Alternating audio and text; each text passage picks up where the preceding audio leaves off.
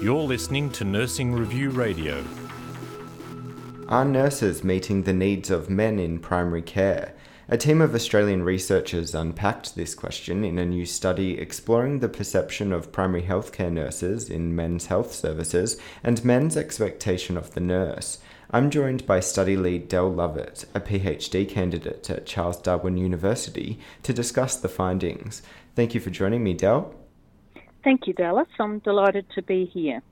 Why did you decide to look into this area? Why is it important to better understand the relationship between men seeking healthcare and primary healthcare nurses? There's two reasons really why I decided to look into this area. I have had a 16-year involvement in general practice as a nurse and a nurse educator, and this created over time a special interest in men's healthcare. I realised that during my own progression of providing specific men's health care, that I had had a change in my own mindset of how best to approach and engage men to improve their healthcare outcomes. So then when I started to really read Australian studies or reports and policies, particularly from the last 10 years, I realised that although a lot of men's health in Australia has improved, there's still a large proportion of the male population whose health needs are not really being effectively met. In Australia, we know that the average life expectancy of men is shorter. They have higher levels of preventable earlier death from heart disease, cancer, cancers, lung disease and suicide. And in fact, there's not one country in the world where men overall aren't dying earlier than women. So why is it important to better understand the relationship between men seeking healthcare and the nurses who work in primary healthcare, or primary healthcare nurses as I'll refer to them? Primary healthcare nurses, they're the largest number and most widely distributed health professionals working in general practice in the community areas, in rural and remote areas, in schools and jails. And they're in an ideal position to support and care for men. And there is little in the literature globally or in Australia that has studied this relationship and presented a really serious gap in what really primary health care nurses needed to know to provide really quite equitable health services for men. One of the key findings of the research was that both groups deemed confidence very important for effective communication and in establishing rapport. How is this confidence communicated by the nurse, and what do you think men are noticing or looking out for? Well, I'll probably chat about the men first and then maybe what the nurses felt. But the majority of the men in this study felt that effective communication can really help break down barriers in receiving their health care. Some felt that they could sometimes tell or ask the nurse something that they really couldn't discuss with the doctor. The first couple of minutes were identified as being very important, particularly if men hadn't seen a nurse or doctor in the last few years. And men really didn't like the use of medical jargon or terminology. You know, they didn't necessarily understand it and they really just wanted things explained very simply. The nurses, or the majority of the nurses, felt that they did communicate with men effectively. However, the study demonstrated that for primary healthcare nurses to be effective in communicating and establishing that rapport with men, they needed to be really clear about their role in men's health and have the education and knowledge to support that role. And the majority of the nurses in this study had not had specific men's health training or education, and they weren't clear about what their role was, particularly in the areas of men's sexual health, mental health and health promotion. What else did men expect from nurses or from primary healthcare services generally? Well, this was really interesting in that the men were really quite unsure of what the role was or is in general practice, and they quite often confused the nurse with the reception staff. But what I did find in the study, or what we found in the study, was that there were really 5 particular qualities that men highlighted. And these qualities were humour, a non-judgmental approach, a caring and empathetic approach, and a father-inclusive approach. So I'll just briefly explain what the findings were. They felt that humour, it broke the ice, and that it made men feel at ease. And it was very, very important. It was strongly identified through the majority of the men that I actually interviewed. The men talked about a non-judgmental approach, and that, not to blame men for not being interested in their health or not looking after themselves. In fact, most men are interested in their health. A caring and empathetic approach. Well, some of the men emphasised the detachment of some of the healthcare professionals that they'd come in contact with, and feeling rushed quite often through appointments. They appreciated the time that nurses spent with them, and men felt that they needed time to be able to seek health advice, and that sometimes that time that was allocated wasn't sufficient for them to ask the questions that they wanted to or needed to know. And what I also found was that the younger men in the study really would appreciate that health professionals had a father-inclusive approach. And by that I mean that if a man attended the medical practice with his family, the men expected to be acknowledged equally to the mother and the child during the consultation and not ignored. The majority of the men in the study saw that the nurse could have a greater role in their healthcare, and this could free up the doctor to concentrate on diagnosing and treating patients, the things they do the best. And I suppose what some of the barriers were that men identified were cost and time. Some felt that the extra costs of some GPs was too expensive, and they were annoyed about it. And they were also annoyed that they weren't getting value for dollar.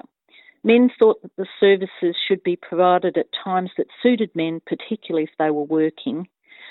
The other thing was, and this I found very interesting, is being seen as a whinger or complainer, and they not wanting to take up the doctor's time if there was nothing wrong with them. And that was quite a strong theme that came across. The environment, so when they go to, say, a general practice, that some men actually felt that it was unfriendly and they felt uncomfortable, and they commented that it was quite often there were mostly female staff and maybe not catering as much for men. The things that they told me, or men told me, that actually helped were good relationships with health professionals, their GP or the nurse. And what they like to see, which I found very interesting, is that they like to be able to see in a medical practice teamwork and the relationships with all of the staff. So that was really something that we hadn't realised before. Certainly, they also talked about their partners, how that made a difference, that the partner was quite often the person that motivated them to go and see the GP. They also wanted good health information that was male-friendly, so that, it was more focused for men. And they really wanted to see that whole concept of more other healthcare providers under the same roof and easily accessible. What else did nurses in the study have to say about approaching men's health? Well, many were uncertain about the concept or what actually men's health meant, and this led them to feeling that they had less opportunity and less emphasis on providing like an overall or holistic approach to the healthcare that they provided. They were uncertain of their scope of practice in men's health. And by the scope of practice, what I mean by that is that the scope of practice means a person has been educated, they're competent, and they're authorised to perform activities. And quite a lot of the nurses, a large number of the nurses, felt that they hadn't had those types of opportunities, and that that providing some areas of men's health might not be within their scope of practice. They did clearly say that quite often they had inadequate education in specific men's health care. This was seen by several of the primary healthcare nurses as being a gap that they could provide in the services that they would like to provide for men. And the majority of them expressed the view that they required more training and education in the area of gender-specific men's healthcare needs. Some of the primary healthcare nurses want a greater role in men's healthcare, but this was at times limited by the focus of the general practitioner or the general practice, what they catered for. Some catered more for children and women, so that determined sometimes what the nurse could do. And also one of the things they commented on was the medical benefits schedule funding scheme, that it didn't necessarily take on board an item number for nurses to provide care. And the time frame, they're very busy and, it's sort of another thing that they probably would have to do. Just again, that little or no education in the area of health promotion, which the nurses in this study thought was quite a large part of their role. This area of health promotion, or nurses providing, or primary healthcare nurses providing this type of care in primary care or general practice, was really clearly identified by the Australian National Male Health Policy, which was released in 2010. So it's been identified as an area that nurses really should be providing health promotion. Some of the nurses described their approach to men's health, that it was opportunistic. And what factors are at play there? Well, nurses highlighted several reasons for this, I suppose, level of care. There's lack of allocated time for men's health, less men use health services, and the limitation, again, of the Medicare fund financing to engage men in their healthcare, particularly health promotion. The majority of nurses said that they tried every opportunity and used any windows of opportunity when men did present to general practice or where they were working to try and discuss health and health promotion. Or some nurses actually told me that they didn't provide men's health at all.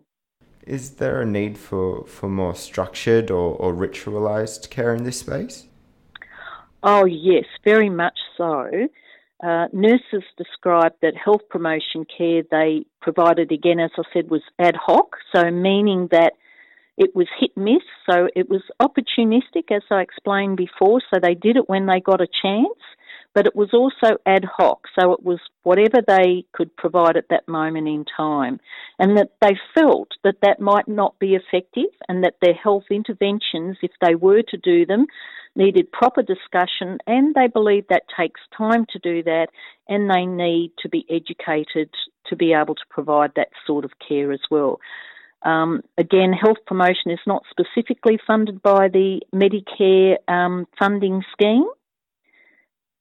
And many of the men in the study felt that they were rushed during a consultation and not always provided with the information or a link to electronic information to increase their level of understanding. And we know from the evidence that some men, particularly over the age of 65, have a lot less understanding of health, so their health literacy about their health care and health conditions. Being able to ask questions is the best way to improve your person's health literacy or their understanding. And the information from the healthcare provider needs to be based in evidence and it needs to be really easily accessible. Based on the findings, what are some of the other ways the relationship between primary healthcare nurses and men, as well as the care and education provided, be strengthened? Well, that's a good question. And I have to say that this was a small study, so it's hard to generalise these findings across Australia. However, in saying that, there were three main areas that our study identified, and this was in the clinical area, or if you'd like to think of it, the work-related area. So what the nurses said was that they needed to have stronger collaborative relations between nursing and other allied health related disciplines. that even though there is a lot of discussion about those particular relationships, a lot of the nurses found that was not always the case where they were working. The father-inclusive approach was quite important to both the younger male participants, and also the nurses felt that they needed to think about that more.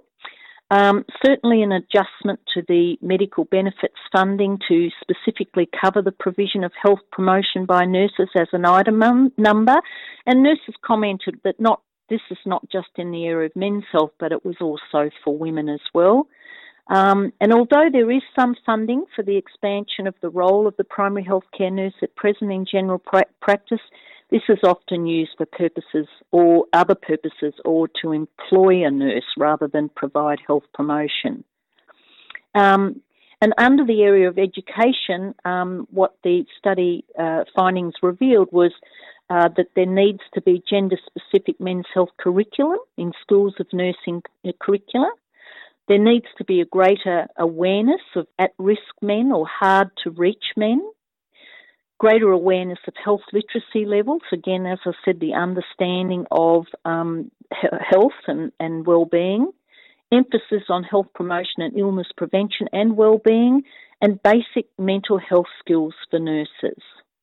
The area of further research, a national population study of the primary healthcare role in men's health and health promotion, as it can vary very much from workplace to workplace. Also, how to improve men's access to healthcare and health promotion needs to be studied in more detail.